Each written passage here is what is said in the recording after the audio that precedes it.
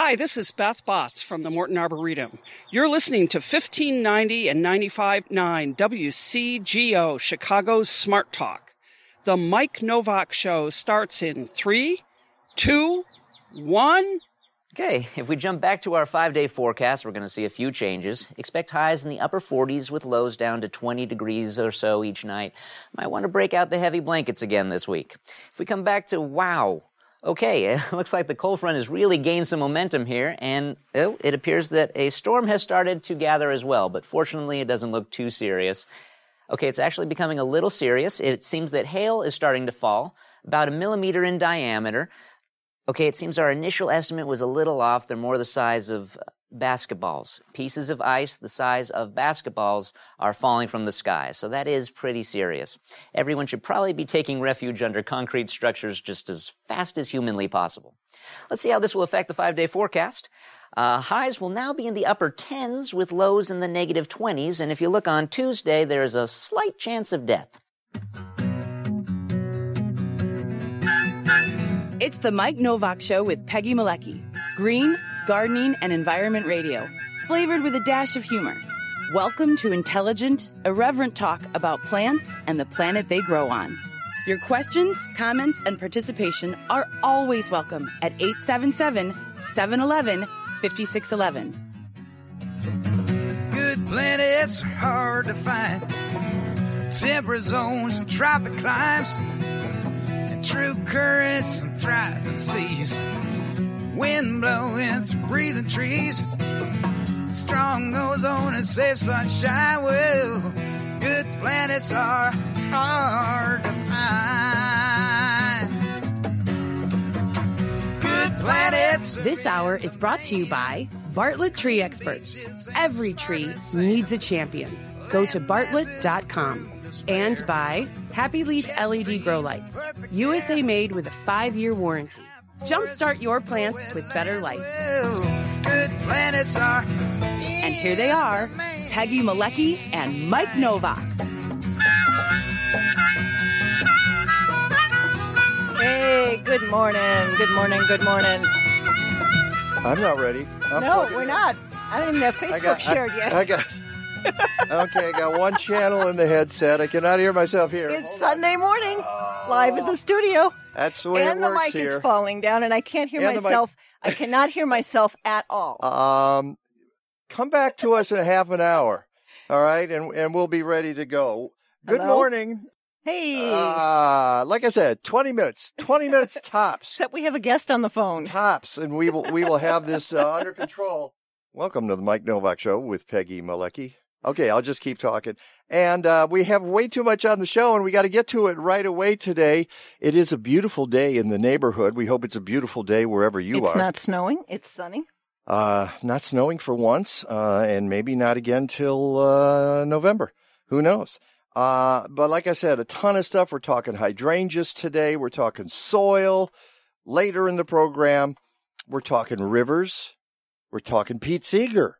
We've got Mark Dvorak back on the program today. He's going to play some music, so a ton of stuff today. Let us start right away by going to the phone and bring in our first guest, Lorraine. And now, Lorraine, I'm going to ask you to pronounce your last name for me so I get it right. What is it? The last name is Ballato. Real easy. Well, it could have been Ballato. Well, it could have been, but it's not.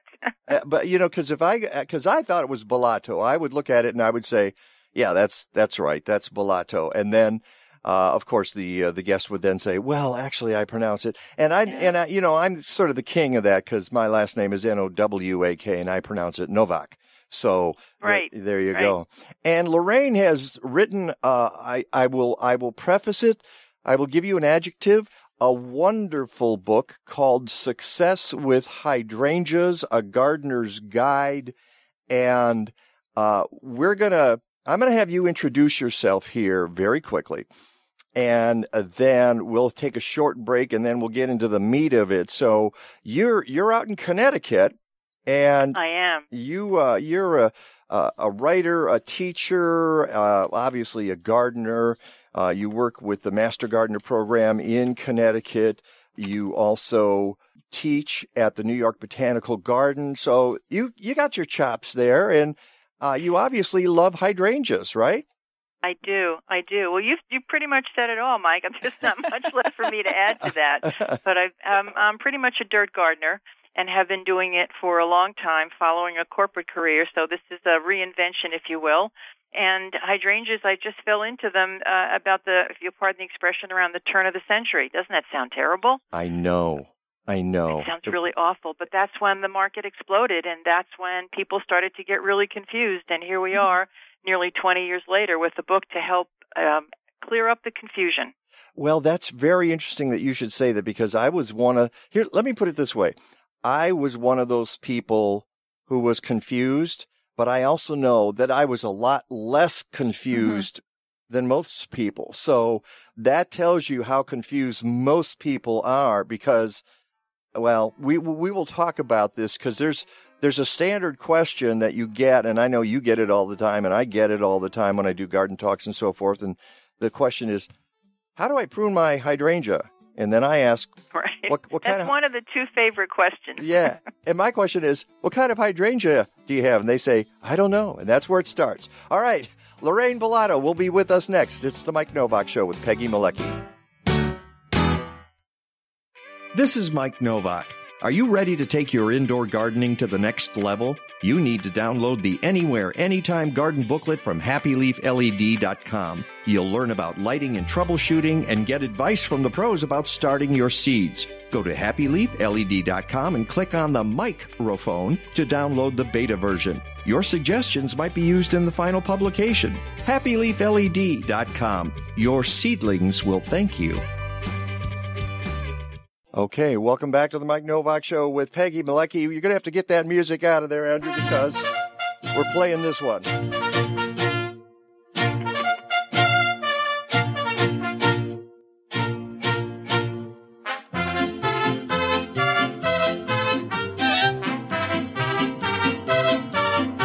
This sounds like my neighborhood on a Saturday evening.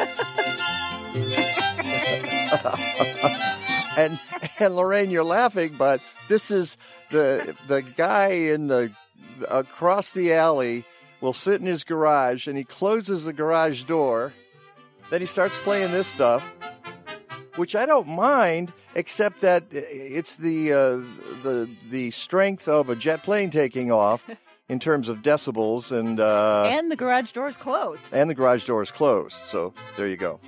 And this is in honor, of course, of Cinco de Mayo. There we go. For those of you listening next week, you missed it. So, because Lorraine, this goes out in various stations around the country, and I just like to issue a warning, because we're a radio show, we're current, but then I have to let people know, well, yeah, if we're observing that holiday, it happened last week. Welcome back to the Mike Novak Show with Peggy Malecki. We're very pleased to have Lorraine Ballato on the program this morning, author of Success with Hydrangeas, A Gardener's Guide. A lot of you have hydrangeas. I wasn't aware, as you just stated, Lorraine, that they kind of took off at the, and I'm using air quotes here, turn of the century. Right. And I also, well, we need to start with your book, and it's brilliant in the basic premise, okay? The basic premise of the book is brilliant, because nobody that I've seen so far has laid it out the way you did. Which, so thank you for that. Basically, it's all practical. Well, no, she gets to the chase right away. Yeah. He says, basically, you got 5 types of hydrangeas. You probably have one of them. End of story.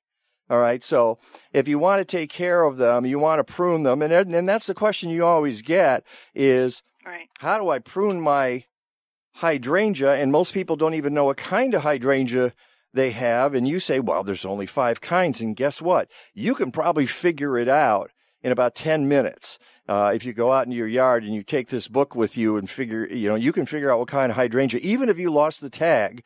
And in a lot of cases, it doesn't, in terms of pruning and other kinds of care, the exact species or variety doesn't necessarily make a difference. As long as you know what kind of hydrangea you have there. And what are those 5 types, Lorraine? Well, so we'll talk common names, but the first thing I would tell anybody who's listening is if you're going to buy one, always know the Latin name, because you never can be sure what you're getting until you know that. And in the book, I give you both the common and the botanical name. Yep. So the 5 kinds you can look for are the big leaf hydrangea, which is the one with that elusive blue flower that everybody is after, right? Yep. And sometimes that is mistakenly sold in the marketplace for mountain hydrangeas, which are called hydrangea serrata. And you can tell that differently because it has a foliage that's very different. It has a serrated edge to the leaf, kind of like the seamstresses will recognize, kind of like something that's been clipped with a pinking shears. So that's within the macrophylla or the big leaf family. They have, the taxonomists haven't separated that yet, even though there's always debating it.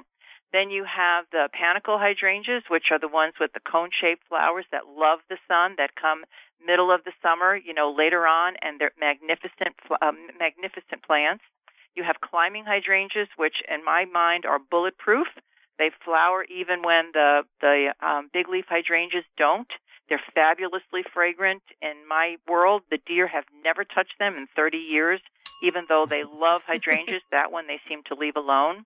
You have the woodland hydrangeas, Annabelles, as what most people will recognize them as, but we have a lot more in the marketplace now.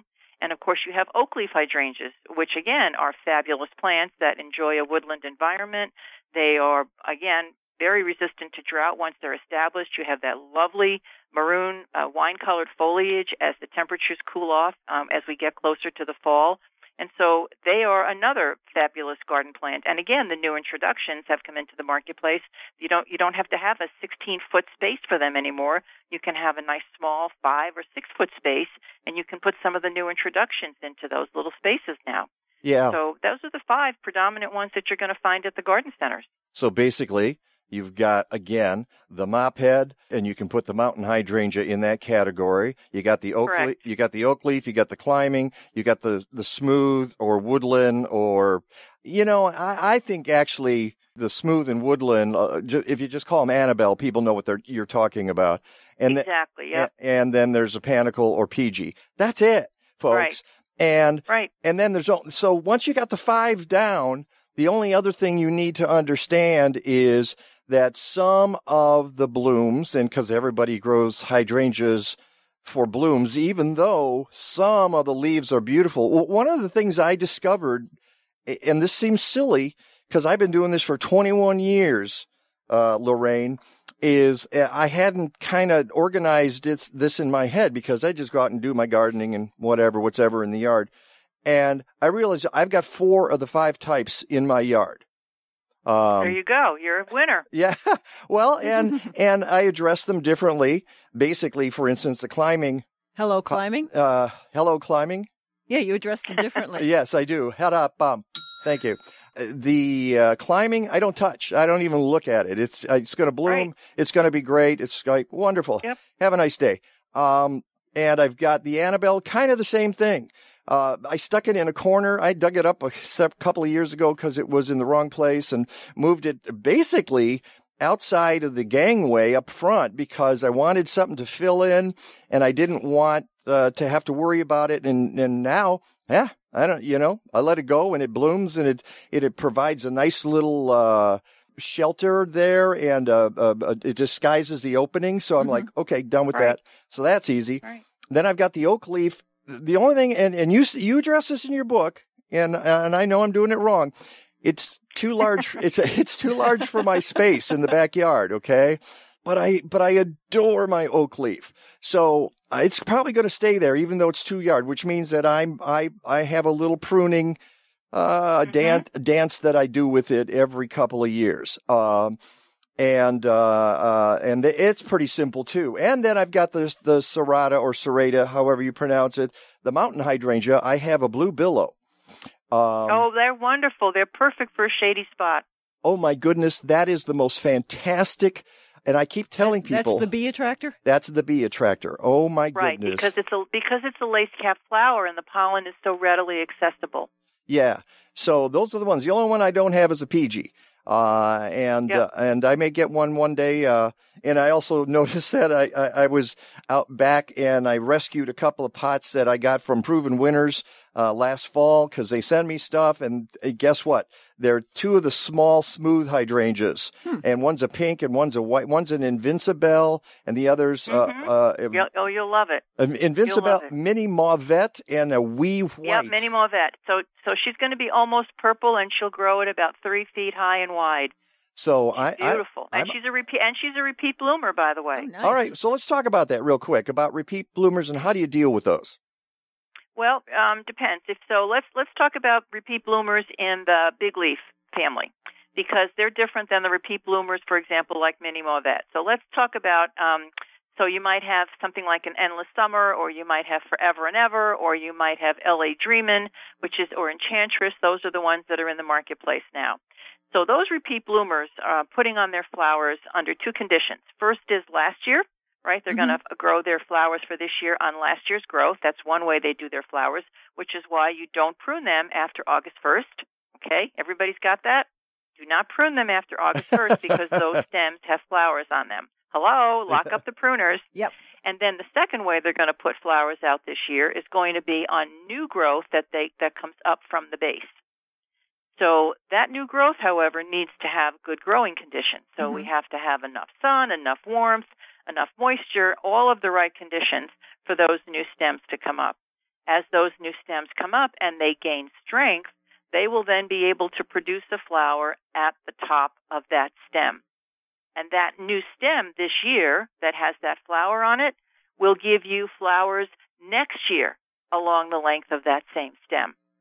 And that's for cold climate gardeners. So you're a cold climate gardener. I'm a cold climate gardener. What I tell my audience is, and what I write about on my blog, you must, if you get new hydrangeas in the big leaf category, get rebloomers. Because if we get zapped in the wintertime with bad weather conditions, or our plants aren't protected, or we have a late spring freeze, which we know happens all the time, at least it does for me in Connecticut, we lose that first pass of flowers. But guess what? If we have a rebloomer, we have a chance for mid-season and later on to get another round of flowers.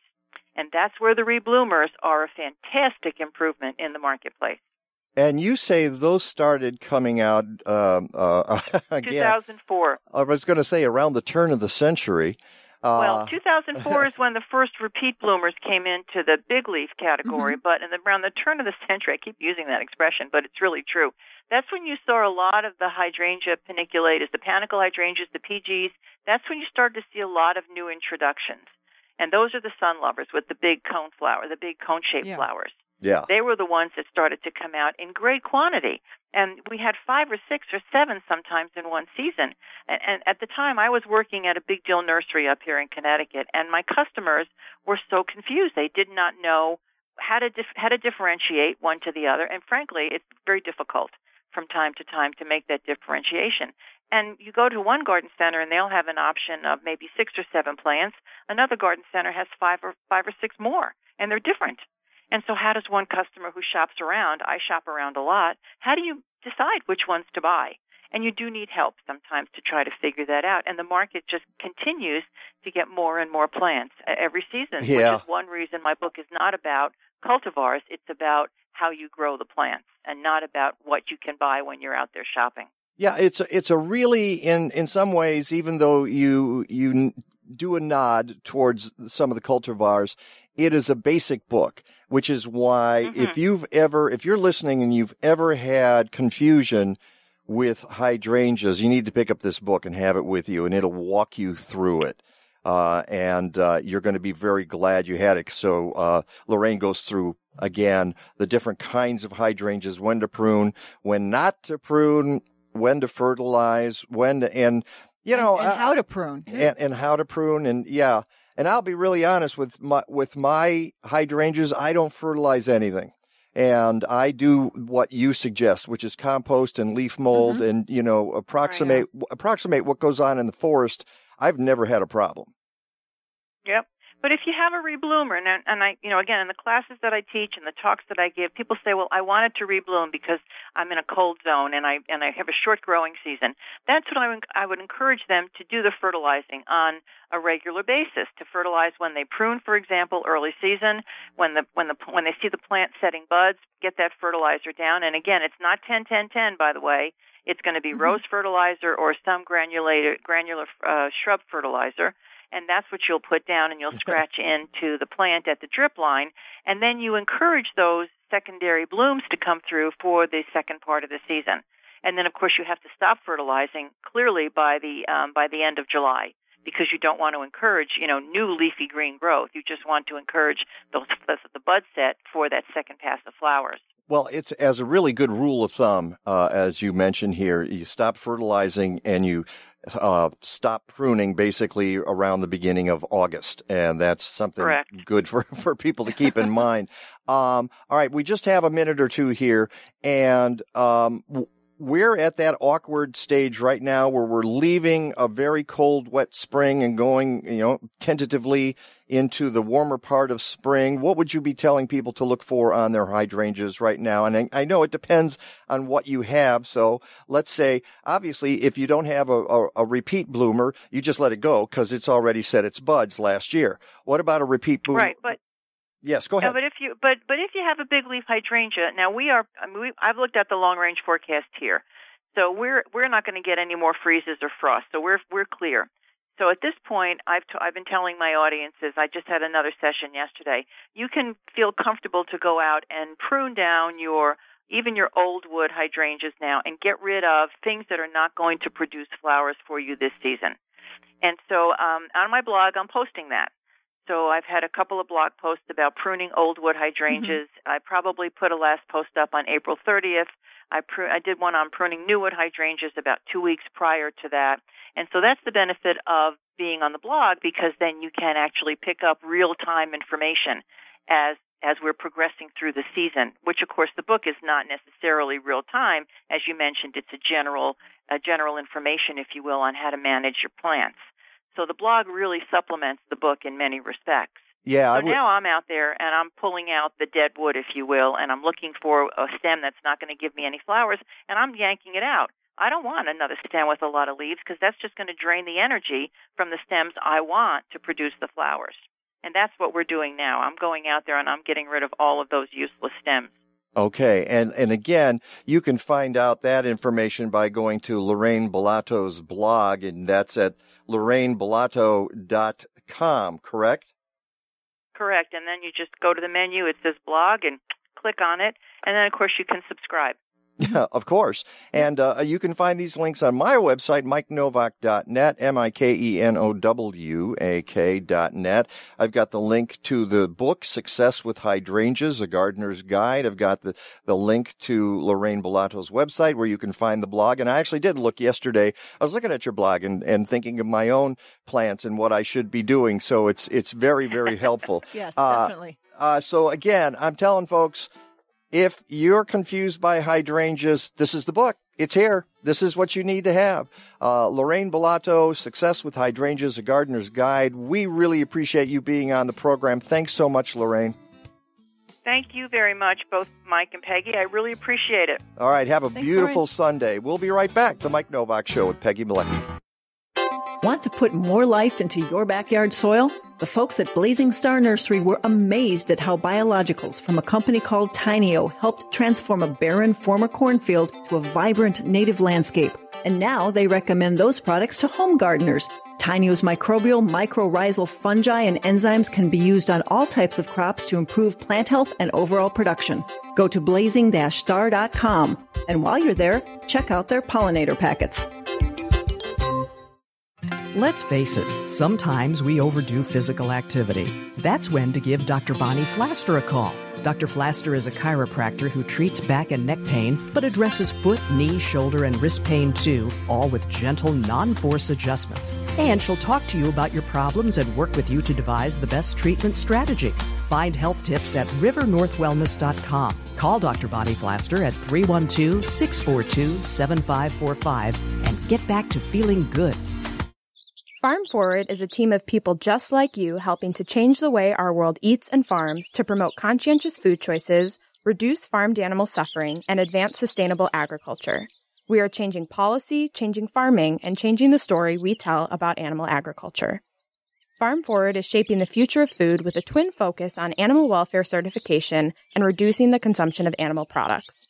We are changing farming by working with farmers to build alternatives to the factory farm and developing food systems that put animals, farmers, and communities first. To learn more about Farm Forward's work to end animal suffering and advance sustainable agriculture, head to www.farmforward.com and sign up for our monthly newsletter to receive the latest news about how we're transforming our food system and what you can do to help. Follow us on Twitter, Facebook, and Instagram at Farm Forward. Have you ever walked into a hair salon and been overwhelmed by the smell of chemicals? Well, that's never going to happen at Organic Roots Eco Salon. They use only the safest, most natural, professional hair products available to make sure you get great color results that last and won't harm the environment or you. Their salon products and services are free from ammonia, formaldehyde, and other toxins typically found in hair color, perms, and keratin smoothing treatments. Organic Roots also offers a complete menu of safe straightening treatments, including the non-toxic Magic Sleek and Cezanne keratin smoothing products that let you shampoo the same day. They even repurpose hair clippings, recycle product containers, and use LED lighting. Now that's green. Walk into 21st century hair care for women and men at Organic Roots Eco Salon, 3417 Dempster in Skokie. Book your appointment at organicrootsecosalon.com or call 847-423-2653. Health and beauty. You no longer have to sacrifice one for the other. A, B, C, D, E, F, G, H, I got a girl in Kalamazoo. Don't want to boast, but I know she's a toast of Kalamazoo. Tex Beneke.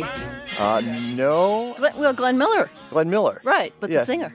Oh, Tex Beneke, the singer. Okay, great. And the Modern Airs. Wow, you know all this stuff, don't you? It's Glenn Miller. Glenn Miller is the best. And I'm playing this because I was out in Michigan doing a talk this past week not in Kalamazoo, although we went through Kalamazoo. And as I'm driving through, I'm thinking, I got to play this, okay? Mm-hmm. I got to throw some of this in the show. And my shout out to all the great folks in Commerce, Michigan, which is near Pontiac. And if you're from Chicago, you probably have no idea where that is, but that's sort of northwest of Detroit. And a shout out to Potterville. You mean Bedford Falls. Potterville. Yeah, we stopped at Potterville, and I had a photo taken. And a shout out to my niece, Alexis, who set up the talk. She works at the library there, and they're a terrific little library. And so we had a great time there. By the way, got a minute for your trees? Next week, our buddy Skeet from Bartlett Tree Experts will be here. And he writes about the latest plant health care report from the Morton Arboretum. If you're not on their emailing list, you really should be. Skeet is especially interested in the European pine sawfly. Now, that sounds, I don't know, a little more than your pay grade, maybe, but he says it's one of his favorite bugs/larvae, and this is the guy. This is the man who brought in the live webworms into the studio last year. So anyway, that was fun, though. That was cool. Anyway, the report says when the larvae come out, as they will very soon, they will be very small. Look at the ends of branches as the eggs were laid in last year's needles. If you can't find any larvae, check the needles for unopened eggs. This insect can cause heavy defoliation on red, Scots, mugo, Japanese red, and jack pines. Groups of sawfly larvae rear up their heads simultaneously. This is the cool part. When they're disturbed, they kind of go, "Rawr." How is that? And they make the group appear to be one larger organism. This is a defense mechanism. Now, Skeet loves it, of course, because he's a geek. And he says that the treatment is simply spraying them off with a garden hose. He'll be here next week with more great tree care information because every tree needs a champion. Go to bartlett.com. They're a great sponsor of the Mike Novak Show with Peggy Malecki. And speaking of great sponsors of the Mike Novak Show with Peggy Malecki, we have, well, actually one here in the studio. There's two people, but they represent one organization, and that's Blazing Star Nursery. We have Karen and Steve Wenzel. Hey, guys. Hello. Oh, mics, please. Yeah, here's the mic. Oh, yeah. Hi, Mike. Here's the mic. He moved over a little bit. He actually had it on, and you were speaking into thin air. That's okay. Now I know. That's how it works. And that's okay. You're not the radio pro. You're the soil pro. Oh, man. Yeah. Yeah, you guys love that dirt. And they're here today because they want to talk about your soil. And you're doing some really cool stuff with Blazing Star Nursery. One of the things you've done is you've brought on board a company called Tinyo Biologicals. Yes. Inc. And it's not spelled Tinyo. No. It's Tainio. It's a Japanese name, right? No, it's actually from Finland. Oh, is it really? Wow. Yeah. So the guy was Asian, right? No. He was, all right. How did I read that wrong completely? Well, a lot of people think that, and they also have a lot of trouble with the spelling, one way or the other. Well, because you hear the word tinyo, and you don't think of how that might be spelled. Yeah. All right. Well, so now I've got everything wrong. Explain everything right to me about tinyo. Well, Tinyo, Mr. Tinyo, originally his name was Bruce Tinyo, and he was a biologist, and he was at the University of Washington in Spokane, and he started this goes back into ancient history. But he was a biologist, and he started working with soil organisms and a whole bunch of other stuff. And he was really into, way beyond just microbiology. He actually came up. You've heard of the term BRICS, B-R-I-X. Sugars in plants. Yeah. He actually defined and discovered that and wrote papers about it and all that kind of stuff back in the 50s, 60s. And then he got more into soil microorganisms, and then he started Tinyo Biologicals. And I know I'm really making that real short, but but he discovered that ubiquitous soil organisms, in other words, everything you'd find out there, they're in all kinds of different families, but all these different families are all over the world in varying degrees. And so he started, growing them, I guess, in batches, and realizing that they were super duper nutrition content. Yeah, thank you. We should introduce our partner here, Andrew. We need a mic there. Have we got you there? Are we here? Check? Are we there yet? Sound check. There we go. Yeah, okay. Oh God, my lips are on the fuzz here. What we call today the soil food web. He was trying to engineer that as a replacement for fertilizer drench and that kind of thing. See, he was way ahead of his time because we all know about the soil food web now, but this was the soil food web before it was the soil food web. Mm-hmm. Exactly. He was one of the definers of it, basically. And basically, if you don't know what the soil food web is, I say it's like the internet, only dirty. Okay, basically that's how it works. But what it is, yes, compost is the soil food web. When you create compost in your backyard, you're creating this web, and I mean it because everything's connected. You've got bacteria and fungi and nematodes and insects, and I mean, you name it, it's in there, and they all work in concert, and some of them are macro and some of them are micro, and they're all doing their jobs. And if you let them do their jobs, you can put that stuff in your yard, your garden, your farm, and they'll do the work for you. If you mess with it, and I mean chemicals, even things like too much water, too much dryness, I mean, you can mess with the soil food web. It needs optimum conditions to succeed, but it's not that hard if you're just doing compost, which is why I tell people they want to have compost on their gardens, because it's the biology, stupid, and we wanted to make exactly, wanted to make that the tagline. Have you trademarked that?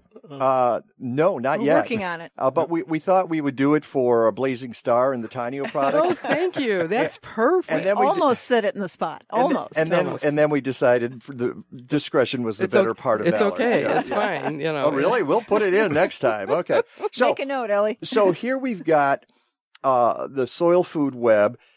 How is it that Tinyo takes that and runs with it? Well, originally, Bruce Tinyo. Mark is his son. Actually, he runs the company now. Yeah, I'm looking at the bio here. I don't know where I got Japan in this at all. Although they don't say where he's from. They don't say anything at all. So I guess I just kind of guessed wrong from the name. So no, it's a lot of people make that distinction, but actually, how do I want to say this? He, took all these soil organisms. He had a unified field theory and said, aha, this is going to work for a whole bunch of different things. It's not just about the plants. And they have this thing called BFS, what is it? Biological Farm Management System. And it's a cycle of Thank you. You get a ding for that, yeah. It's a regimen of treatments for a farm to grow soil organisms, create associations with organisms that you add. He identified which organisms were useful for various crops and enzymes to facilitate, their use. And at various times of the year, he has a regimen for when you apply them and when you put in things to help decompose stubble in the winter, and that kind of thing. If you're a farmer, things to help get the cycle going, particularly for farms that had been neglected for years or had been fertilizer drenched in atrazine, which is a nasty herbicide, and some other things. Oh, yeah. Where he started out on the West Coast, it was orchardry, a lot of orchardry, a lot of haying for people, with horses. And then almond growers down in California, and they were his core business.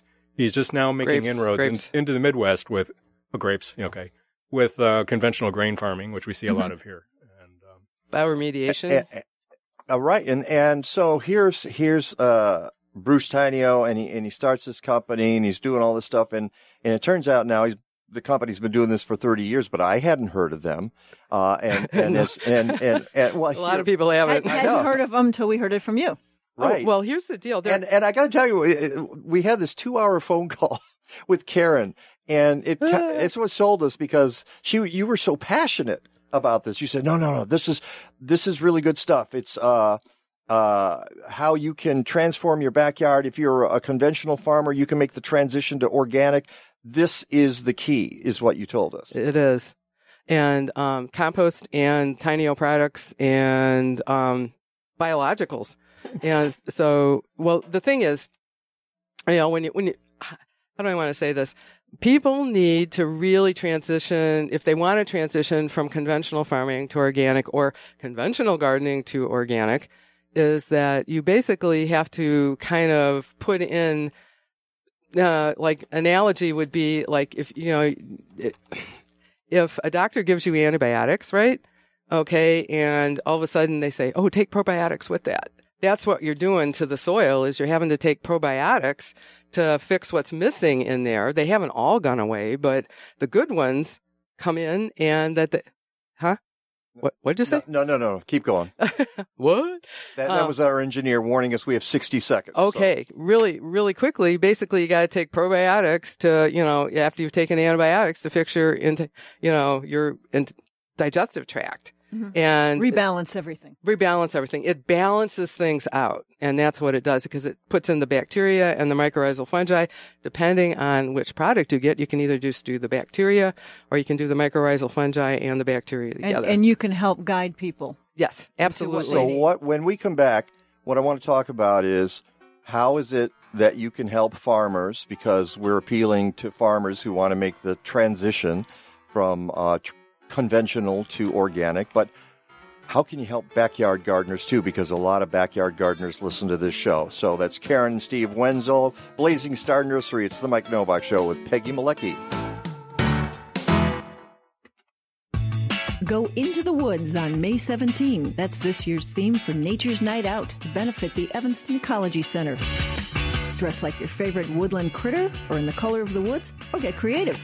Then show up on May 17 from 7 to 10:30 p.m. at 2024 McCormick Boulevard in Evanston. Fantastic local food and beer, a DJ catering to requests, cool eco raffle prizes, beehive tours, and more. Go to evanstonenvironment.org/party.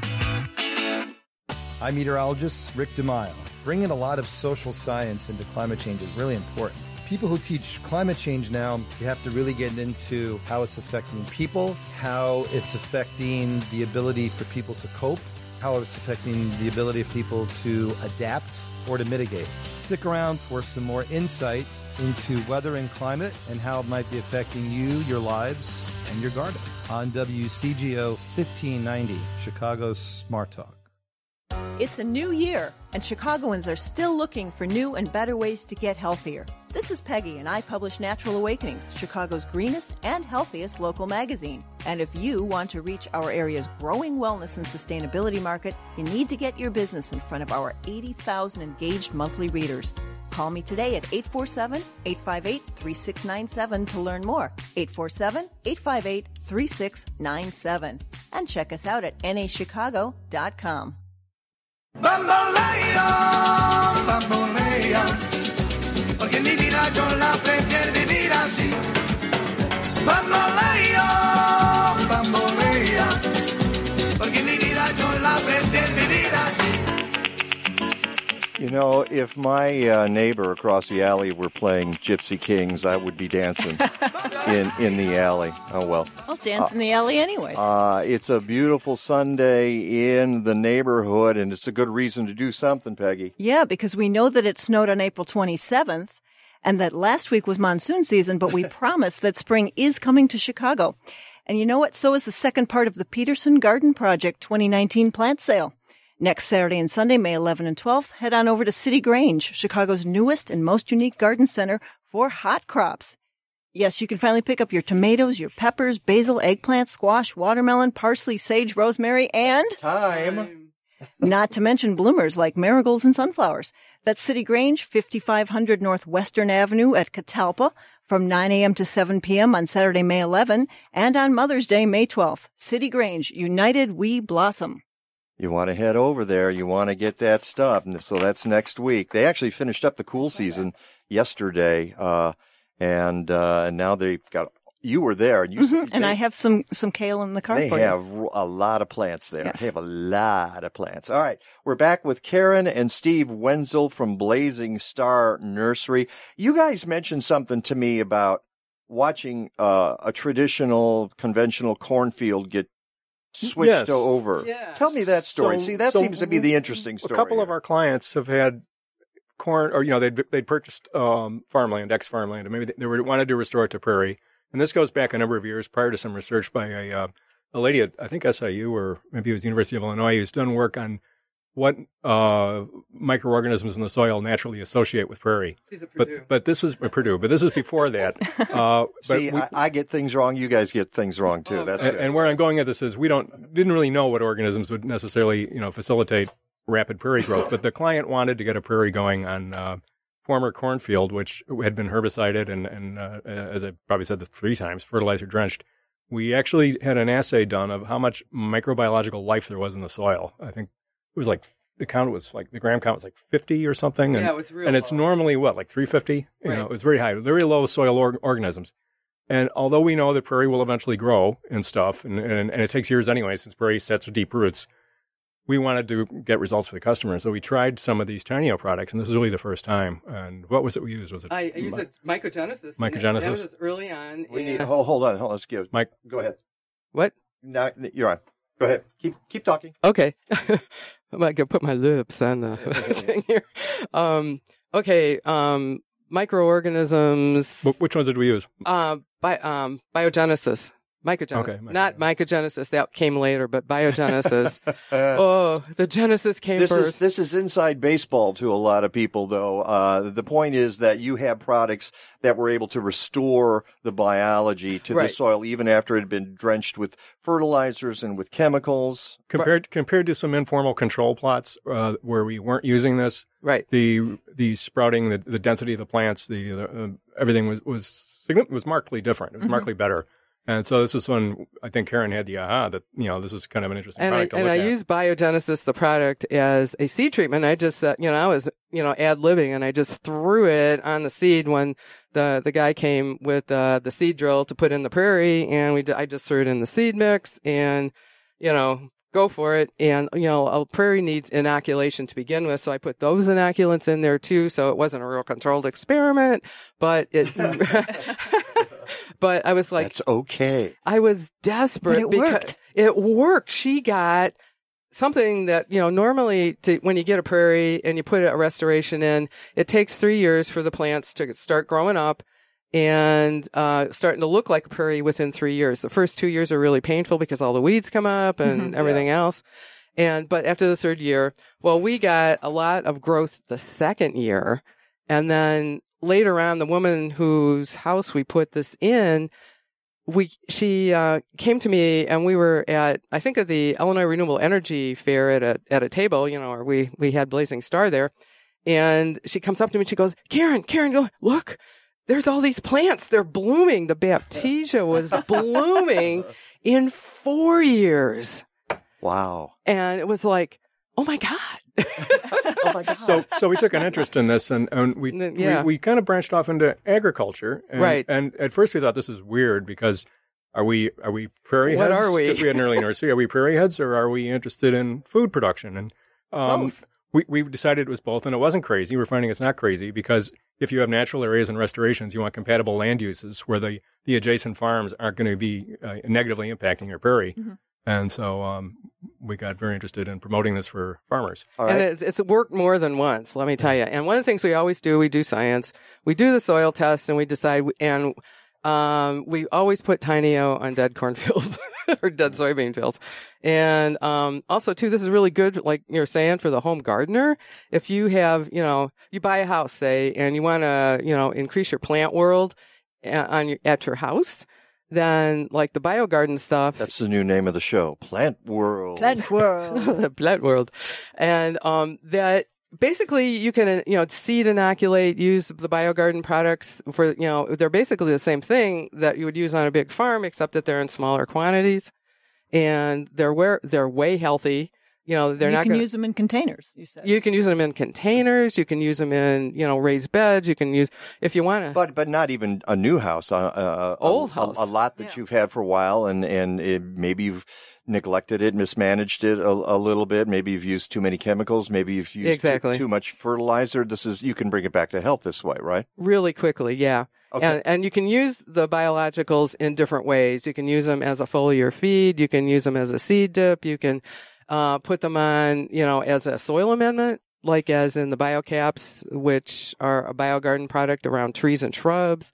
If you got some really bad soil, like. Okay, if folks go to your website, and that's blazing-star.com, sometimes called blazing-star. Yeah. I'm gonna fight to the end for the use of the word hyphen, but there's more than enough reasons to say hyphen. It's a losing cause.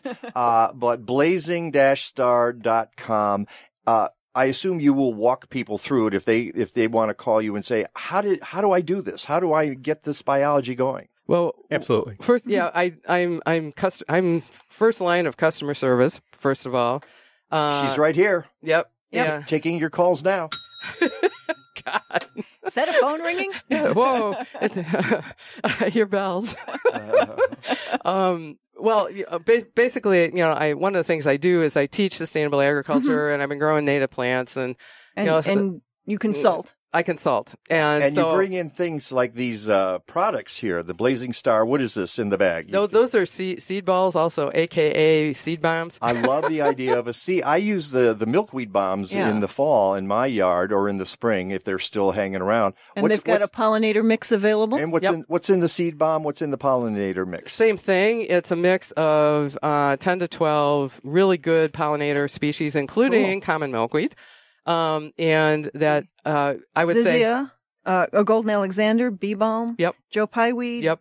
Verbena. Yep. Baptisia. And they all ironweed. I assume they all play well together. They do, and they create the prairie matrix. The only thing it doesn't have in it is some grasses, which I could get some noise on the left channel for that, but that's okay. I love it though. You're copping to it, but then you can go play your own. All right, we got 1 minute left. So, all right.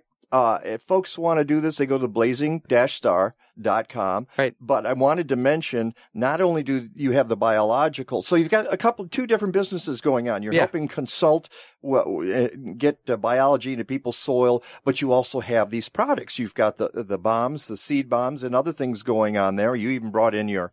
Oh, that's my permaculture... bee homes. Yeah, it's a bee home made out of a can. And solitary pollinator bees. But it's a reuse. It's a reuse. That's Japanese knotweed, and massive invasive. And so rather than just burn your Japanese knotweed as you cut it off, make use of it. Make a bee home with it. Wow. They have hollow stems. They're the perfect size for an orchard mates of bee. It's all there. Go to blazing-star.com. Talk to Karen. Talk to Steve.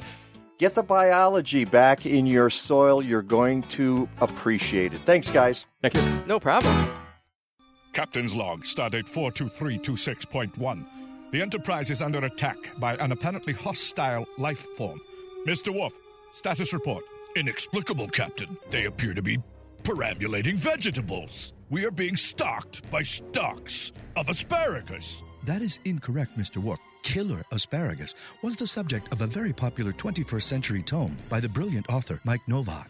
Mike Dvorak. I'm familiar with his work, and so am I. Mike Dvorak was one of the smartest, funniest people in the horticultural world of the 21st century. Tell me more, Mr. Data. He has been variously compared to Mark Twain, Dave Barry, and Edgar Allan Poe. Raven Gosblach, my favorite holiday dish. Thank you, Mr. Wolf. Mr. Data, options. It seems to be available online at aroundtheblockpress.com. Aroundtheblockpress.com. What do they have to say? It appears that Mike Dvorak is a slapstick every gardener. I prefer my asparagus with a side of patach. Mr. Wolf, are you joking? Actually, Captain, I believe he is choking. Welcome to the second hour of the Mike Dvorak Show with Peggy Malecki. This hour is brought to you by Bartlett Tree Experts. Every tree needs a champion. Go to bartlett.com. Here they are again, Peggy Malecki and Mike Dvorak. All I need is good food to eat and make me healthy, wealthy, wide awake. Lettuce, tomatoes, root, and bacon. What about those sweet potatoes? All I need is good food to eat. All I need is good food to eat. All I need is good food to make me.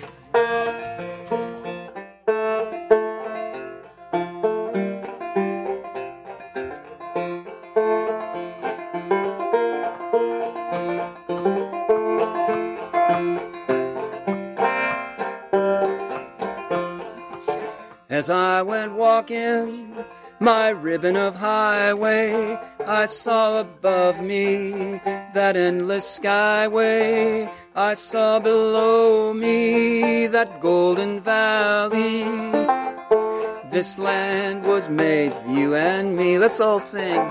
This land is your land. This land is my land. From California to the New York Island. From the redwood forest to the Gulf Stream waters. This land was made for you and me. Oh, I roamed and I rambled. Welcome back to the Mike Dvorak Show with Peggy Malecki. Yes, and he just backs. You're a smart guy. He just backs off into the distance. He's his own fader. Right.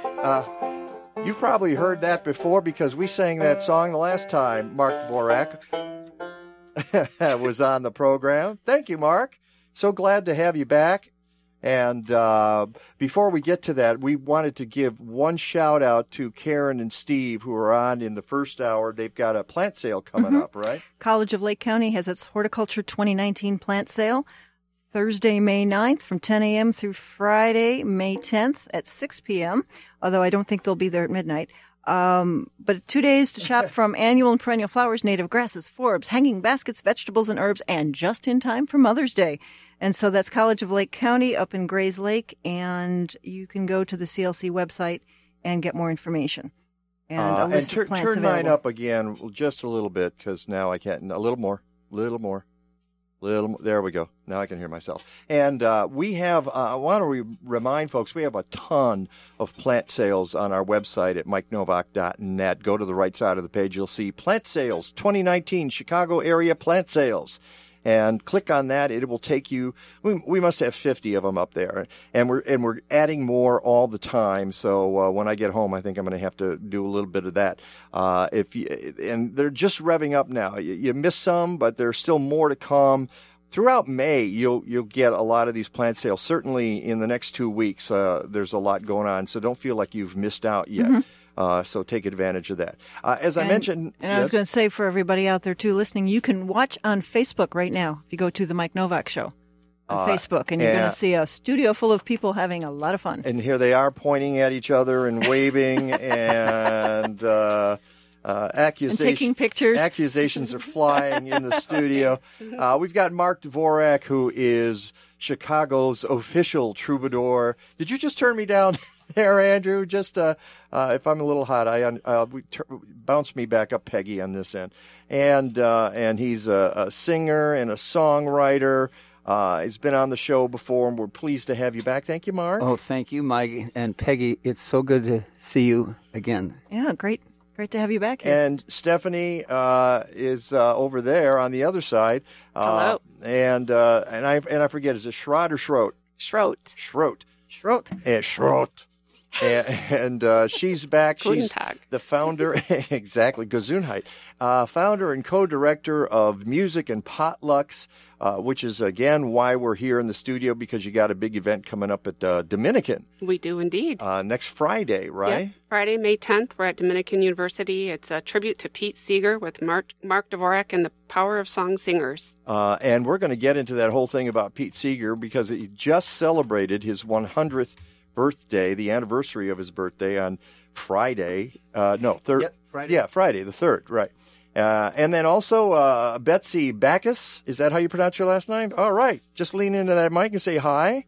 Hello, everybody. And you're a co-founder of Music and Potlucks. I have that honor. And you're with the Oak Park River Forest Food Pantry as well. I am, as is Stephanie. Which is fantastic, because we've talked about it on the show. When you guys do these things, a lot of it benefit Pantry and other good causes in the Oak Park area. And it's one of the reasons we love having you guys here.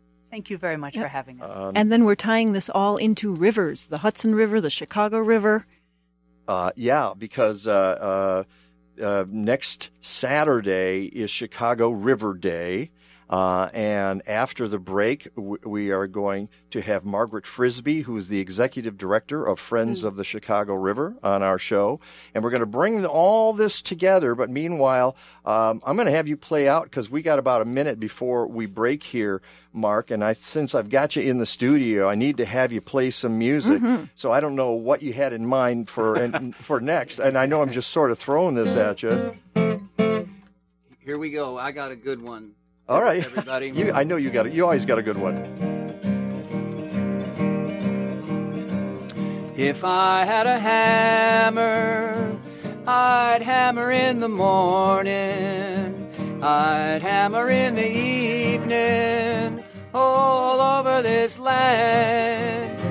I'd hammer out danger, I'd hammer out a warning, I'd hammer out love between my brothers and my sisters, all over this land. If I had a bell, I'd ring it in the morning, I'd ring it in the evening, all over this land. I'd ring out danger, I'd ring out... Hey, Chicagoland, when you want the best science-based tree care in the area, go to Bartlett Tree Experts. With locations in Barrington, Naperville, Chicago, and Northbrook, Bartlett has 80 tree care professionals ready to do what's right for your tree. And you. Whether it's your home or your business, a large job or a small one, every tree needs a champion. Call Bartlett for a free estimate. Go to bartlett.com. Smart farmers know that good growing starts with good soil biology, and you can't do better than with products from Tineo Biologicals, the industry leader for 30 years, now available through Blazing Star. You'll find soil and seed inoculants, growth-promoting enzymes, foliar fertilizers, and biostimulants. Whether you're conventional, organic, or in transition, learn about Tineo's biological farm management system. Go to blazing-star.com, and while you're there, check out their pollinator packets. Do you love trees? Do you have a great story to tell about a special tree in your life? The Morton Arboretum and Open Lands have partnered to launch Tremendous Tree Stories, an online collection of stories highlighting people's connections to trees. Submit stories of the trees you cherish, remember from your childhood, or that hold a special meaning for you. Browse their collection and consider sharing your own tree story by visiting tree-stories.org. That's tree-stories.org. DNR Services Unlimited has been serving the north and northwest suburbs since 1992. They can take care of those little problems that never get done. They perform complete bathroom, basement, and kitchen remodels, and if you're looking for a complete home makeover, they can handle that too. Visit their website at restorethenorthshore.com or give them a call at 847-998-1687. That's restorethenorthshore.com or give them a call at 847-998-1687. It'll be easy to find someone cheaper, but a lot harder to find someone better.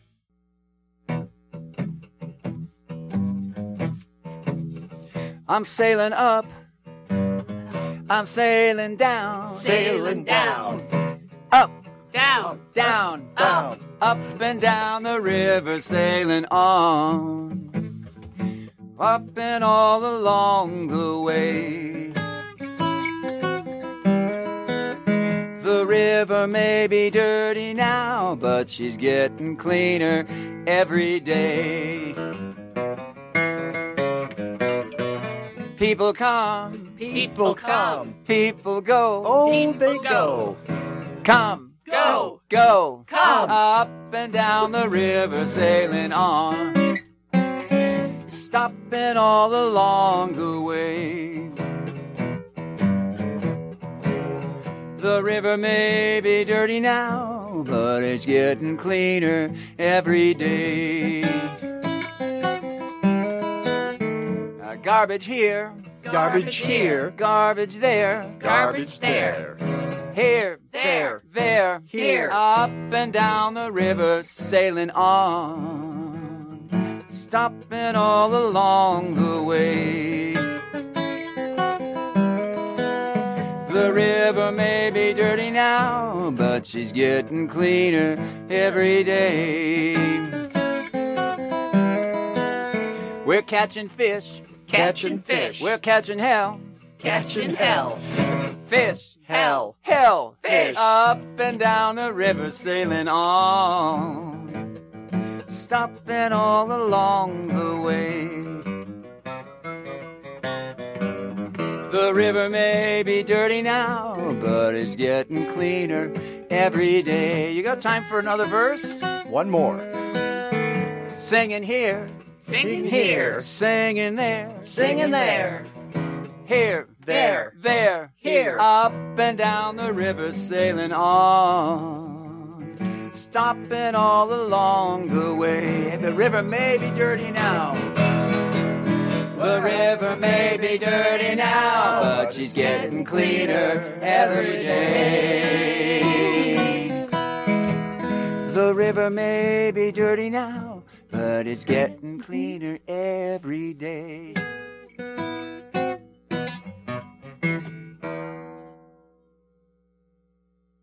Nice. This is a great song, isn't it? Yeah. Okay. Who wrote that? Well, that was written by Pete Seeger and a guy he collaborated with on a lot of songs later in his life, a guy named very talented Laurie Wyatt. And Laurie, he got the thing that Pete was trying to do with singing audiences, and he wrote beautiful songs that had a lot of call and response. Yeah. Mm-hmm. So Pete could get audiences involved, and that's one of them. And which is. I think I first heard him sing that in 1977 or something. So up when they had just launched Sloop Clearwater, and were really getting serious about cleaning up the Hudson River. And that's why Mark Dvorak is here in the studio today with Stephanie Schroet and Betsy Backus. And on the phone right now we have Margaret Frisbie, who's the executive director of Friends of the Chicago River. And Margaret, you need to be here in the studio. This song obviously applies to the Chicago River as well, doesn't it? Oh, it does. It's a perfect song. I love listening to it. It is great. I got a feeling I'm going to play that. I'm going to flag that tape there, Andrew. We're going to play that song over and over again on this show because it really addresses what a lot of major urban areas have had to go through in cleaning up the Cuyahoga River caught fire, as we know, back in the day. I'm old enough to remember that, unfortunately. And I wasn't aware until Mark and Stephanie brought it to my attention that Pete Seeger played a huge role in cleaning up the Hudson River in New York State. And that's a different battle from the one in Chicago. And Margaret, congratulations on what is now, the 27th year of Chicago River Day? Yeah, that's right. May 11th, we're going to have over 2,000 volunteers out continuing to clean up the Chicago River, which is cleaner than it's been in over 100 years, but we still have some work to do. Yeah, well, a little bit, you think? Yeah. But you know, when you look at 40 years ago, the Chicago River was a terrible joke. It was a bad joke in Chicago. No, it was something you stayed away from. And now people are on the river. They're in their recreational boats and kayaks. They're fishing in the river, as you note. On your website, there are all kinds of species now that are back part of the river, such as mink, beavers, coyotes, red fox, river otters, white-tailed deer, not to mention, about 70 species of fish? Yeah, that's right. Yeah, it's amazing. The river is alive with people. It's alive with wildlife. You know, really, when Friends was founded 40 years ago, as you point out, the river was completely separate from Chicagoland. It was fenced off. It was polluted. On average, there was sewage being discharged into the river every 3 days. I mean, it was a really different place than it is today. And so it's really exciting to be part of this world where people are now finally investing in the river and getting excited about cleaning it up with us. Okay, your phone connection is not good. It's breaking up here, so here's what we're going to do. We're going to call you right back. I'm going to talk to Mark about what Pete Seeger did with the Hudson River very quickly here, and then let's call Margaret right back to see if we can get a cleaner connection on that. So, all right, is this better? Oh, did you try something different? Let me hear. Yeah, I switched phones. Is that better? Oh, yeah. There we are. Very good. There you go. Sorry about that. That's okay. I didn't know you could do that. So on Chicago River Day, which is next Saturday, you're going to have folks in one place we've seen more than 60 locations, another we've seen more than 70 locations. Mm-hmm. The point is you got a lot of places where people can sign up and help. Yeah, no, right. So people can go to our website, chicagoriver.org, and the reason the number keeps changing is it's really because the number of sites keeps changing as we evolve and more people sign up. And so if you go to our website, you'll find out that there's, tons of places in Chicago, North Chicago, Evanston, Highland Park, Northbrook, Blue Island, Oak Lawn. I mean, literally all along the river's 156 miles. And there's all kinds of activities. There's, just literally picking up garbage. But also people are doing trail work and restoration work, cutting buckthorn, pulling garlic mustard. We'll have people in canoes and kayaks on the river at several locations. And this year we're actually adding a new thing at 7 sites where we are going to analyze the litter after the event so we can start to look at where it, what kind of litter is in the river and therefore figure out where it came from, and so we can stop it from getting there in the first place. Well, as you mentioned on your site, you've collected things like automobiles, household appliances, shopping carts, tires, car parts, bowling balls. Are bowling balls a big part of what you clean up in the river, Margaret? Well, it is. The fact is, yeah. And, lots of coconuts for some reason. Coconuts. You see chocolate people will drop in the river. I think the bowling balls are like golf balls where they accumulate near the bowling alley up at Diversey, and there's golf courses. I was thinking about that. Yeah. Knock them in, yeah. Well, it's like doing the beach cleanup, too. You find the weirdest stuff that people have just thrown in the water. It makes you wonder what someone was thinking when they decided to bung it in the river, right? You're like, what? That's what you were thinking? I'm going to drop this right off this bridge. It's a really strange mentality. They wanted in history, but they wanted to see the really cool splash, and they didn't think about what would happen afterwards. So, right, something like that. You know what? With bowling balls. We are actually going to try this. You're still breaking up a little bit, so let's pull the fader down. Call Margaret right back. Now, the analogy to this is what Pete Seeger did in the Hudson River, but he bought a house on there in the 40s, and then in the 60s he said, "This is crazy. It is really toxic here. I need to fix this." Yeah, and he built a boat. He did, and when Pete was learning to sail, he went and got one of those little sunfishes. Mm-hmm. And, of course, when you learn to sail, you spend some time on a sunfish, you spend some time in the water. And that's when once you can sail a sunfish, you can sail anything. That's what he was thinking. And so he realized how dirty the Hudson River was, raw sewage, chemicals. Mm-hmm. So he started a letter-writing campaign to these corporations and lawyers, and they went that route. Congressmen, senators, you've got to clean this river up. And this went on for a couple of years, and no results, you know. Uh-huh. So he took another tack, and he bought an old pickup truck, and wherever he saw people gathered around the river, maybe it was a nice day and there was a church picnic or something, he'd drive up in his pickup truck, get out of the truck in his waders. He'd wade right in front of them, right into the river, start throwing bicycles and tires and bowling balls out of the Hudson River, put it in the pickup truck, and drive away. Bowling balls, yes. Yeah, and he went on up and down the river doing this, and pretty soon the newspapers were saying, who's this tall nut walking into the river and cleaning it up? And the word got around, and people said, I like that nut. I'm going to help. And so he had these cleanup parties organized.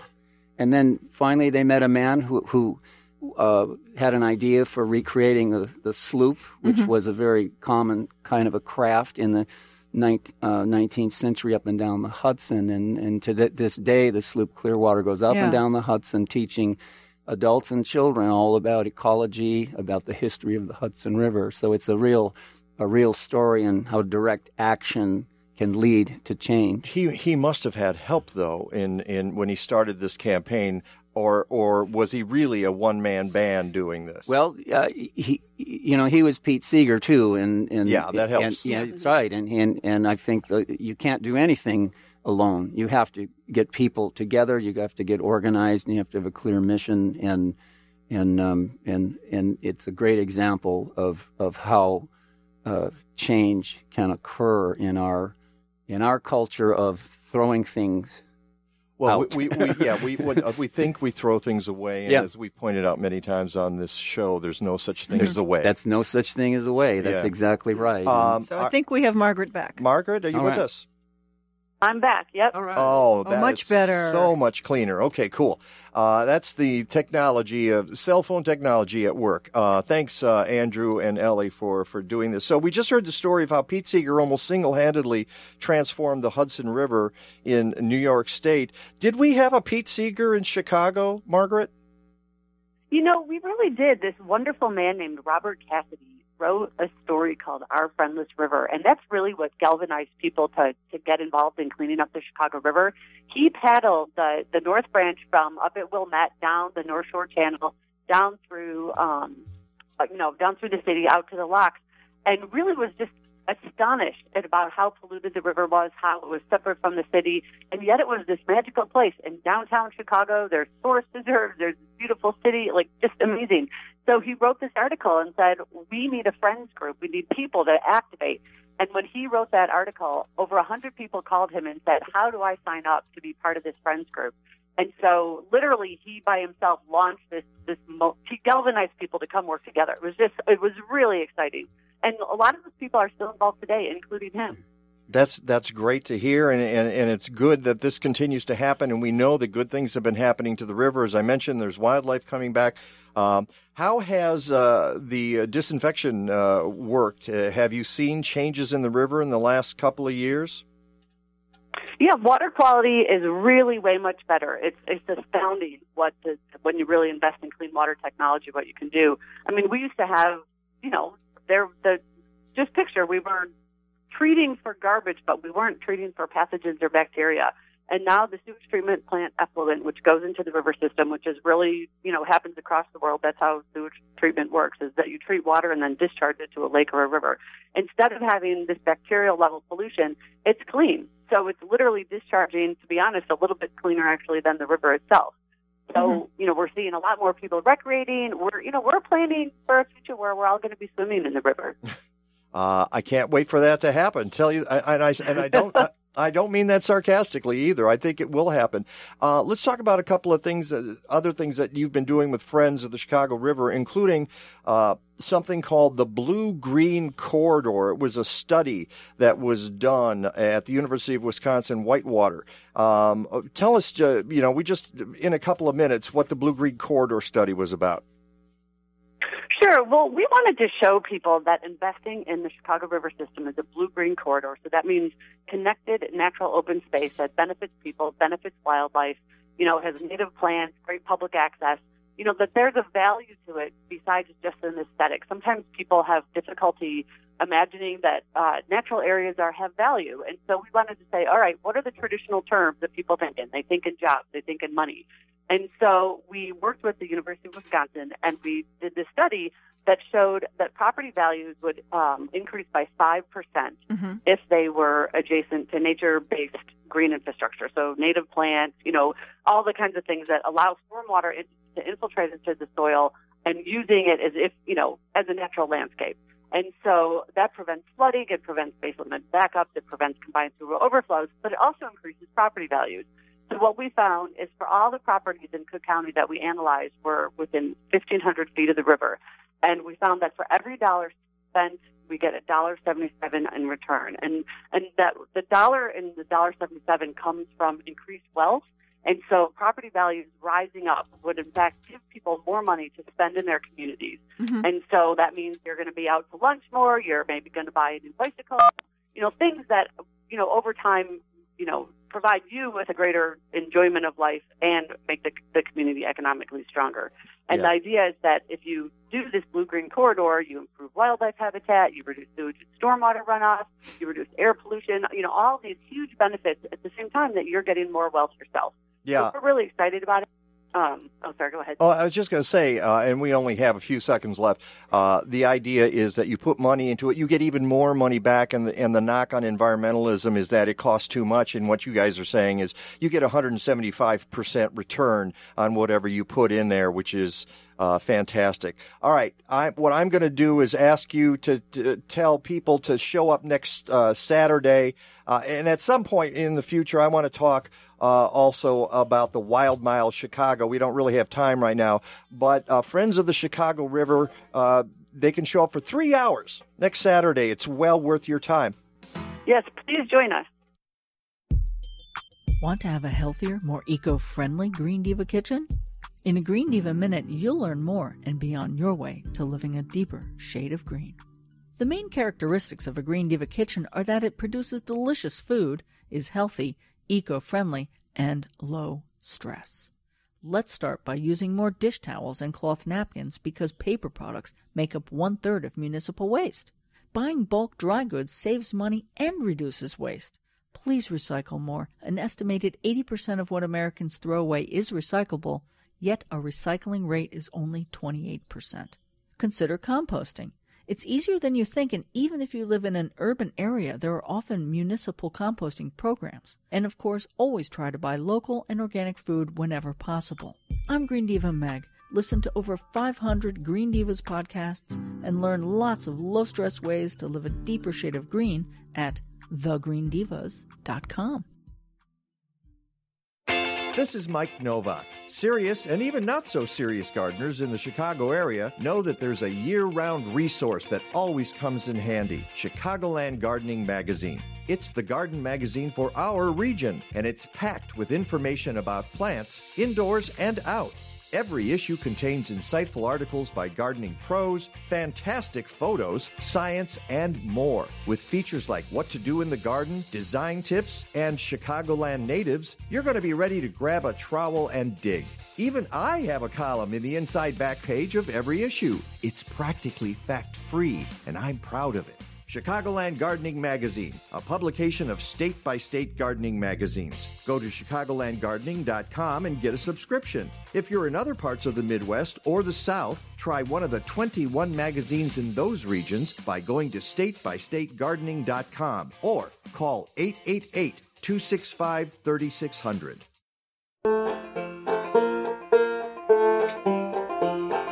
Well, may the world go, the world go, the world go. Well, may the world go when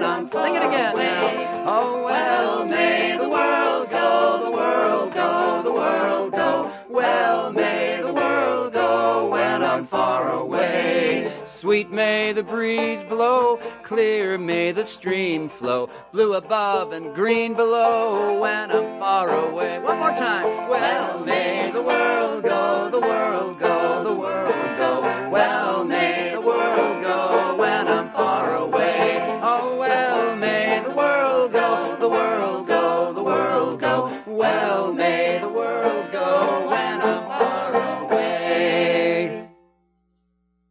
All right. We've got Mark Dvorak with his banjo and his guitar here in the studio. Very happy to have them. And, of course, Stephanie Schrodt. Guten Tag. Jawohl. Schrodt is here, too. And Betsy Backus is turning into a puddle of giggles on the floor. Losing it. I know that when Stephanie's in the studio, I got to behave. All right, I have to be. Is that right? I have to be good. So I hope you're enjoying the conversation. We kind of ran out of time there with Margaret Frisbie again. I just want to let folks know that they go to, I believe it's ChicagoRiver.com. .org. ChicagoRiver.org. You can sign up. There's a cool map up there. Find any of the 60-plus locations that's near you. Click on it. Tells you where it is, the hours, and a link to register. And it's 3 hours of your life. Come on, folks. And you get a cool T-shirt. And, you get to drag to help. Bowling ball out of the river. How cool is that, huh? And if it fits, you can just go bowling that afternoon. Lucky strike. There you go. And so now we've had the tale of the two rivers here. We've had the Chicago River, which is continues to be a work in progress. I imagine the Hudson is also still a work in progress. I mean, it started, Pete Seeger was agitating in the 60s. It takes a long time to clean this. It takes a long time, yeah. And, but I remember when I first heard Pete sing that song, it was at Ravinia Festival. And he had everybody going, sing it up, sing it. It was a complete disaster, But that song is known all over the place. And he said, it was around 1980, he said, we're catching fish in the Hudson, Uh-huh. And this is a shout out to our friend Bill Turk, who has Playtime with Bill Turk and Carrie Kendall. And you need to be on that show. We need to get you on Bill's show because he talks about the arts, he talks about music, and Ravinia Festival is a big sponsor of their show. So the shout out to the Ravinia people. Get your folks to figure out how to sing these songs, okay? That's right. I'm just getting the word out. All right, now. This takes us to this Friday, and this whole thing is about, it's not about the Hudson River. The Hudson River was part of this, and I get it. It was your hook to bring Pete Seeger in and get Mark back on the show. It's okay. I like environmental hooks. I think they're really good. So it fits together. Right, Stephanie. I thought it was very smart of you to do that. But that leads us to the concert in honor of the 100th birthday anniversary of Pete Seeger. Who died in 2014. And that's this Friday. Tell us all about that, Betsy. We have this wonderful event coming up this Friday. It starts at 8 o'clock at Dominican University in River Forest. And for 2 hours, you will be regaled with the songs of Pete Seeger. Mark Dvorak will be there with the Power of Song Singers. Stephanie and I will be there. Our dear colleague Liz Zeal will be there as well.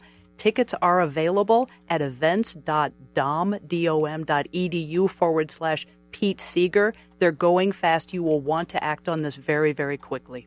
Well, I've got that link up on my site, MikeNovak.net, and I've got a link to the Dominican University Performing Arts Center Facebook page and to the Potlucks link where you can, it's what you think I started doing this yesterday? Come on, man. Actually, I did put this together yesterday. Yes. So. But it doesn't cost much. It's like what, 20 something bucks? It's $20. Oh, come on. Folks, come on. Help celebrate Pete Seeger's. And that includes complimentary beverage and dessert. That's correct. That's right. And where do some of the proceeds go for this? Local community, non-for-profit such as the Oak Park River Forest Food Pantry.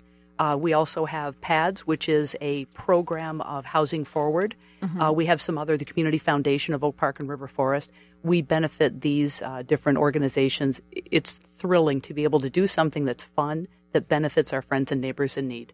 And you do this all year long now, don't you? We do. We do this all year long. You should see the smile on her face. Like, I really like not getting any sleep and putting all these events together. This is really good. It's Stephanie's brainchild.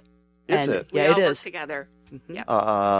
Well, what's next then after you do this? Speaking of brain children, We will be performing at Thursday Night Out on Thursday, June 13th, and we are also planning an event in Oak Park. That's in Oak Park. Downtown Oak Yep. Park. And then we also are planning a Folktoberfest event at the Sidebar we talked about in Fitzgerald. Folktober last year. You came on the show, and that's when you first It'll came be on. our third annual Folktoberfest. We're going to be at Fitzgerald Sidebar for an event, presenting some local music. And then on Monday, the 8th, I believe, of October. Could be the 7th. Could be the 7th. Sunday and Monday. And we're going to be at the Oak Park Arms for a Pete Seeger sing-along. So anybody who wants to come on stage and sing with us, we're gonna raise the roof. Cool. You know, it's interesting. Reading about Pete Seeger, and I know obviously you're a huge fan, and he was a huge fan of Woody Guthrie and got a lot of those songs popularized in a way they hadn't been. Right. I mean, people think, wow, this land is your land, but it wasn't until Pete Seeger picked it up and ran with it, right? Yes, that song was first introduced. I've forgotten the man's name, but it was a summer camp in upstate New York, and there was a lot of Jewish kids there, and in those years, Jewish kids couldn't get into summer camps and so forth, and this guy picked up on the Weavers and This Land is Your Land, and that's where it started, because year after year after year, these children learned this land was made for you and me, and so it's kind of a hit song without ever being a hit record. That was it. It wasn't. That's how it became so fun. Yeah. And as you say, it wasn't a hit record, and yet every kid in America can sing that song. Yeah, pretty it's much. just the part of the fabric of the culture now. That's right. I grew up knowing that song. Yeah. I don't know where I learned it. Nope. Probably in Catholic school. Probably the nuns probably taught it to us because, in music class. Yes, because they saw Pete Seeger sing it. Yep. And Woody Guthrie's daughter, Nora, came to the Old Town School some years ago on the anniversary of Woody's 100th birthday, and she told a very interesting story about this land, is your land, and that Woody was out in California. He was always crisscrossing the country. He's headed back to New York, back home, and he heard Kate Smith sing God Bless America on the radio, a popular song in 1940, and in Woody's own words, he goes, "I hate that song," but because it spoke of an America that was different than he experienced. He was out in California during the Dust Bowl years, and so he wanted to write something with these beautiful, sweeping images of the landscape across our country. But he also snuck in a verse. One bright Sunday morning in the shadow of the steeple by the relief office, I saw my people. They stood there hungry, stood there wondering. This land was made for you and me. So he snuck those other images of reality into his song. And Woody, along with Pete, Leadbelly, and others, of course, they were masters of blurring the line between the didactic and the popular. Like you get this catchy thing, beautiful images, and you might even learn something. And what's interesting is you're carrying on the tradition of Pete Seeger, who passed the torch, or who had the torch passed to him by Woody Guthrie, and now it's been passed to you because now you're bringing back Pete Seeger and saying, remember his songs, and you're doing kind of the same thing he did with Woody Guthrie's songs. Well, there's safety in numbers, and all across the country there are thousands and thousands of musicians, community leaders, church groups, taking their own music back, writing new songs, remembering the old songs, sharing music. I just had a great conversation with a guy out east, Joe Jenks from Rockford, Illinois, and he's walking the walk, and they're all over the place. We're all over the place, just like little programs like yours are teaching us how to care for the earth, and Margaret. And we mean little. And but that's how it gets done, and and Margaret Frisbie's organization. I'd only heard of, Friends of the Chicago River. There right, it is. yeah. There are a lot of helpers in All the right, world. at the risk of turning into Bill Turk, and we have like 30 seconds or 45 seconds to do this before I need to get to some information here. At the risk of sounding like Bill Turk, there seems to have been a resurgence in folk music, and not folk music in the sense that it was in the 60s, but sort of a neo-folk music in the rock and roll sphere, That's right. in alternative music. Yeah, sure thing. Yeah, so you've noticed that too. You bet. In 1980, a guy named David Dunaway wrote a biography about Pete Seeger, and I loved it. And there were times in Pete's life where he entered into this despair. He had tried music as the engine of different kinds of movements, and at some point he felt like he just failed, Mm-hmm. and which is exactly when he picked up the environmental movement. Uh-huh. And I almost wrote him a letter. I should have, and I didn't. But I told him that. I got to meet him, and I said, Pete, in my mind, I go, you didn't fail. There are millions and millions of guitar players out there. No kidding. He almost armed a nation and with it music. continues to Yes, this you day. bet. Well, thank you so much, Mark Dvorak. Get ready with that guitar. We'll play out again. Mark Dvorak and Stephanie Schroep and Gesundheit. and Betsy Backus. By the way, we know that it snowed on April 27th and that last week was monsoon season, but we promise, across my double cross my heart, that spring is coming to Chicago. So is the second part of the Peterson Garden Project 2019 plant sale next Saturday and Sunday, May 11th and 12th. Head over to City Grange, Chicago's newest and most unique garden center for hot crops. Yes, you can finally pick up tomatoes, peppers, basil, eggplant, squash, watermelon, parsley, sage, rosemary, and thyme. I bet you know a little bit of that too, don't you? Not to mention bloomers like marigolds and sunflowers. 5500 Northwestern Avenue at Catalpa from 9 a.m. to 7 p.m. You got all day to do this next Saturday, May 11th, and Mother's Day, May 12th. City Grange, united we blossom. This is Mike Novak. Are you ready to take your indoor gardening to the next level? You need to download the Anywhere, Anytime Garden Booklet from HappyLeafLED.com. You'll learn about lighting and troubleshooting and get advice from the pros about starting your seeds. Go to HappyLeafLED.com and click on the microphone to download the beta version. Your suggestions might be used in the final publication. HappyLeafLED.com. Your seedlings will thank you. Go into the woods on May 17. That's this year's theme for Nature's Night Out to benefit the Evanston Ecology Center. Dress like your favorite woodland critter or in the color of the woods, or get creative. Then show up on May 17 from 7 to 10:30 p.m. at 2024 McCormick Boulevard in Evanston. Fantastic local food and beer, a DJ catering to requests, cool eco raffle prizes, beehive tours, and more. Go to evanstonenvironment.org/party.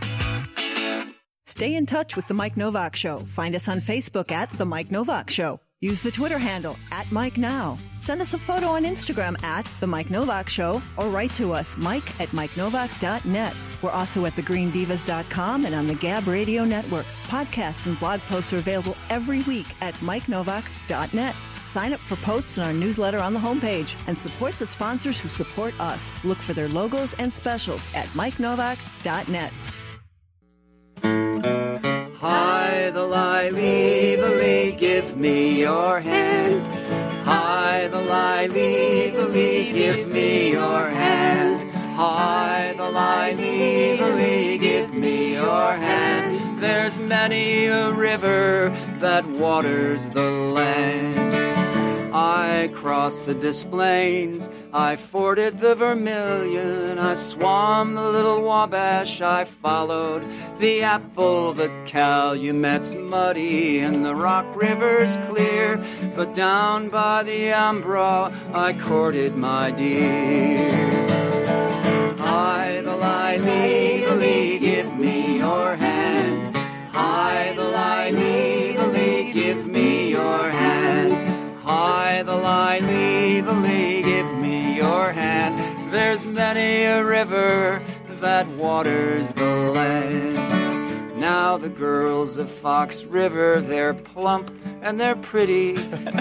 Oh, you've been there. The Spoon and Macoupin have many a beauty. The Chicago rolls slowly past girls by the score, but I never will walk by the Umbra no more. Let's sing it together, friends. Hi, the li, the lee, give me your hand. Yeah. Hi, the li, give me your hand. Hi, the li, give me your hand. There's many a river that waters the land. And you can hear more of this next Friday. Go to my website for all the information. Music and Potlucks presents 100th birthday celebration of Pete Seeger with Mark Dvorak and the Power of Song Singers. And Stephanie and Betsy are running out of here right now because they got to go. Let's bring in meteorologist Rick DeMaio, and we're singing about the Des Plaines, and it's kind of high this week, isn't it? Oh, I like that, Mike. It's kind of high. I think I want to hear this song again in about a year and a half after pot's been legalized in the state of Illinois. What do you think? There we go. I'm always topical, as you know, Rick. Yeah, there you go. I think the song would probably drag out another 3 or 4 minutes, but that's okay. And we would want to have brownies, too. But what's that? We would want to have munchies with that as well. So that's okay. That's what it's all about. Hey, it's all good for the economy, right? Exactly. Yes. But yeah, on a serious note, not only the Fox, not only the Des Plaines, flooded again in the same area that they seem to always do. Seem to be happening more often, but let's not lose sight of the fact that the Mississippi River has, again, record flooding out by Davenport, Iowa. Mm-hmm. And this is due to a couple things, not only so much the rain, but also the tremendous amount of late-season snow and then the snowmelt upriver in parts of western Wisconsin and also eastern Minnesota. So we start to talk about massive flooding so early in the year. There's always 2 or 3 elements that combine with that. Mm-hmm. A, you got to have late season snow. B, you have to have rapid melt-offs. And then C, you have to have a lot of rain on top of that. And looking at some of the Illinois farm reports, I was doing that early this morning, there's a lot of farmers out there who are really having a tough time not only getting in the fields, not only worried about whether or not they're going to plant, but, a couple of weeks ago, they were concerned about the cold and the snow. Now they're concerned about the fact that not only is it wet, but we haven't had any really windy, kind of warm, dry weather. And that's what you need this time of year, to dry out that soil and to get those soil temperatures up above 50 degrees. Otherwise, everything that you plant is going to take a long time to grow. Yeah, it's germination is an issue then. Boy, I got to tell you, I looked at my rain gauge in the backyard around, I want to say Thursday or Friday, and it was at 4 3/4 inches. That was for about a week's worth of rain here. Yeah, and that was probably 2 inches less than what most people got out to the west, where it was close to about 6. And then we're expecting another, probably I'd say 2 to as much as 4 inches of rain. Beginning sometime late tonight and off and on continuing all the way into Thursday. This pattern, though, looks a little bit more progressive than the last one, so maybe the rain will kind of spread out over a much larger area. But nonetheless, I'm looking at some of the river gauges, and they've only dropped down to about maybe 14 or 15 feet, whereas I'm just giving you kind of an example. If the flood stage is at 20 and these rivers are up to 15, last week they were at 7. So they went from 7 to about 15 to 16 feet in about 3 or 4 days. Any additional rain on top of what we have will put them in the flood stage probably in half the time. Wow. And again, this is one of the things that we talk about, is not only from an agricultural standpoint, but also from an infrastructure standpoint. We're seeing more and more of these floods somewhat having an impact. And sure enough, what happened on Tuesday was the deep tunnel filled up 13.5 billion gallons of water. Thank God we built that. But the fact that it filled up so quickly makes you think, is it going to fill up even more so the next time around? And it could even do that. And here we are, folks, still saying, "Where's the evidence of climate change?" And I read something, the other day about words, the power of words, and the latest science says that people are more affected when you say climate crisis than when you say climate change, because they've gotten used to climate change, and it's like, oh well, that's cute, but climate crisis actually affects people on all parts of the spectrum, so that's a good phrase to use. Yeah, I think if you tell someone that their health has changed, they look at you and go, how so? But if you tell someone that your health is in a crisis, they go, oh, it is? What do I need to do about it? Yeah, how do I fix it? It's like, go ahead, Mike.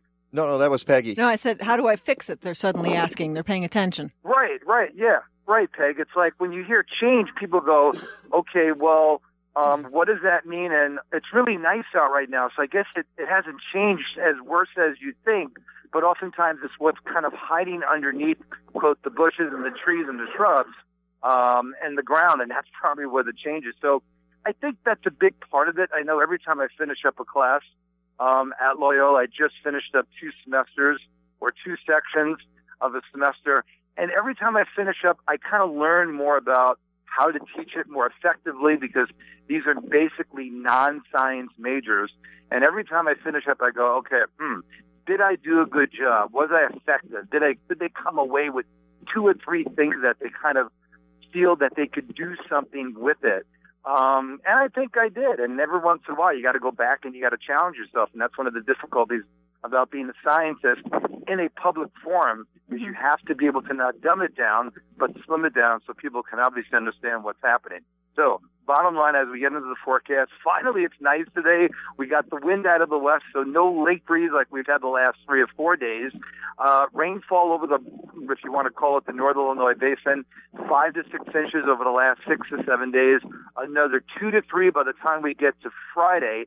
Enjoy today, because I do not think we will see any sun again. Get this, guys, until next Saturday. No. So Monday, Tuesday, Wednesday, Thursday, off and on rain. Friday would begin to dry out, and Saturday the next chance of any sunshine. So if you can get out and enjoy the nice 70-degree weather we have today, this is bonus territory for this time of the year. Oh, my goodness. I'm not sure I'm going to invite you back on this show anymore, Rick. Well, we'll see. I mean, I'm trying to do my best from a standpoint of giving people, I think, all different ways of looking at it. And still, I think when you really look at the farmers in Illinois and Iowa, those are the ones suffering. Only 10% of the crop is in the ground right now. How does that compare with previous years? I think we're probably up to about 20 to 25%. But last week there was no field work done. Yeah, and when you have no field work done this time of the year, that puts you behind, almost like from a farm standpoint, like literally 2 weeks. Yeah, and that's what I love about you, is that you bring it home to how it affects everyday people, and that's one of the key ways. Rick, we'll talk to you next week. Thanks a lot. Sounds good, guys. Talk to you then. All right. Our thanks to everybody on the show today: Lorraine Ballato, Karen Wenzel, Steve Wenzel, Mark Dvorak, Stephanie Schrott, and Betsy Backus. Until next time, go green or go home. Stadler? What? Is that it? Yes, it's over. How'd you like it? I don't know. I slept through the whole thing. Well, you didn't miss much.